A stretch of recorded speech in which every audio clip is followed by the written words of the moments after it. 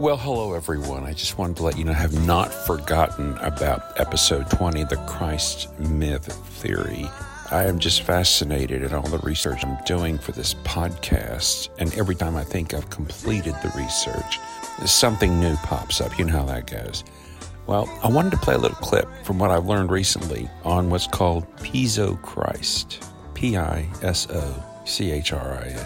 This is a family that was supposedly the progenitors of a team of Caesars, Flavians, Josephus included, that designed, wrote, and implemented the New Testament and the Christ that goes along with it. Pretty amazing stuff here. I'm just going to play a small clip for you and just let you know that I'm still working on that episode number 20, so bear with me. Thanks. Roman Piso family wrote the New Testament, invented Jesus, synthesized by the Roman Piso family for the purpose of maintaining control over the masses and to placate slaves. The New Testament, the Church, and Christianity were all the creation of the Calpurnius Piso family, who were Roman aristocrats. The New Testament and all the characters in it, all the Josephs, all the Marys, all the disciples, apostles, Paul, Jesus, and John the Baptist are all fictional.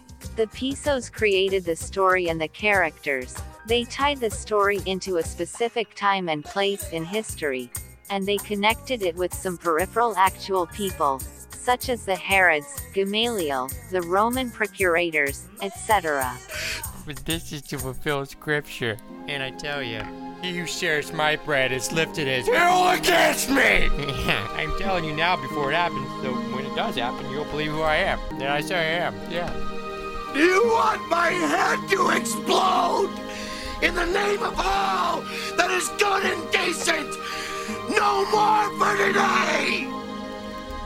Blessed are they that have not seen, and yet have believed. 'Cause I gotta have to.